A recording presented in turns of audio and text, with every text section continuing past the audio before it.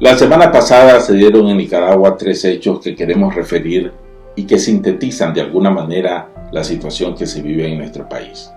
Primero, una demostración convocada por los jóvenes universitarios en la ciudad de Managua provocó un enorme despliegue policial, con perros incluidos, por todas las calles de la ciudad de Managua y también en otras ciudades del país.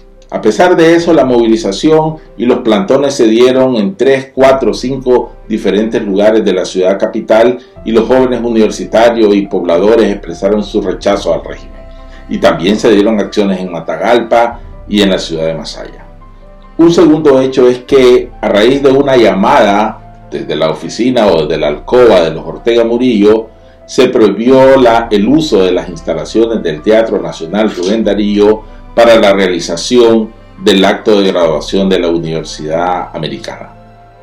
La razón: los jóvenes graduandos tenían planificado expresar su rechazo al régimen y expresar su recuerdo y su cariño solidario para Reina Lima, la joven ciudadana brasileña que debió haberse graduado y que hace un año fue asesinada por un paramilitar que recientemente fue liberado por el régimen.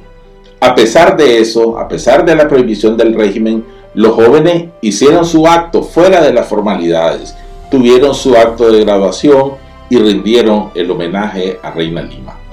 Y un tercer hecho es que la doctora María Oviedo, abogada defensora de un reo político excarcelado, en el ejercicio de sus funciones trabajando, fue agredida sexualmente por un policía. La doctora Oviedo reaccionó como cualquier mujer agredida. Y entonces ahora la policía, además que la detuvo y la va a enjuiciar, la acusa de obstrucción a la justicia y agresión a la autoridad. Pero los colegas, abogados de la doctora Oviedo, reaccionaron realizando un plantón frente a las propias instalaciones de la policía. Estas respuestas de los jóvenes universitarios en Managua, de los graduandos de la Universidad Americana y de los colegas de la doctora Oviedo son una respuesta valiente, llena de dignidad frente a los abusos del régimen de Daniel Ortega. Y es que el régimen de Daniel Ortega, así como es capaz de impedir o de tratar de impedir una movilización ciudadana, se involucra hasta en prohibir un acto de graduación de una universidad privada. Es el injerencismo autoritario del régimen de Ortega en todas las esferas de la vida.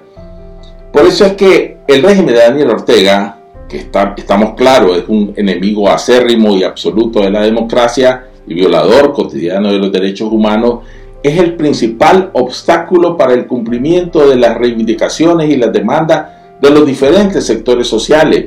El régimen de Daniel Ortega es responsable de la agudización de la pobreza en nuestro país, porque ante la inestabilidad y su obcecación por mantenerse en el poder, ahuyenta la inversión nacional y extranjera, ahuyenta a los empresarios porque les impone una carga fiscal cada día mayor, ahuyenta que los bancos presten crédito a los productores, provoca la huida, la estampida de los inversionistas extranjeros. El orteguismo es el que ha hecho añicos la autonomía universitaria, es el que endoctrina a los jóvenes en secundaria y en primaria. Ese es el orteguismo. Por eso hay que salir del orteguismo. Y vamos a salir con la realización de elecciones libres, justas y adelantadas, que deberán necesariamente realizarse con una nueva ley electoral, con nuevos magistrados electorales que sí respeten la voluntad ciudadana.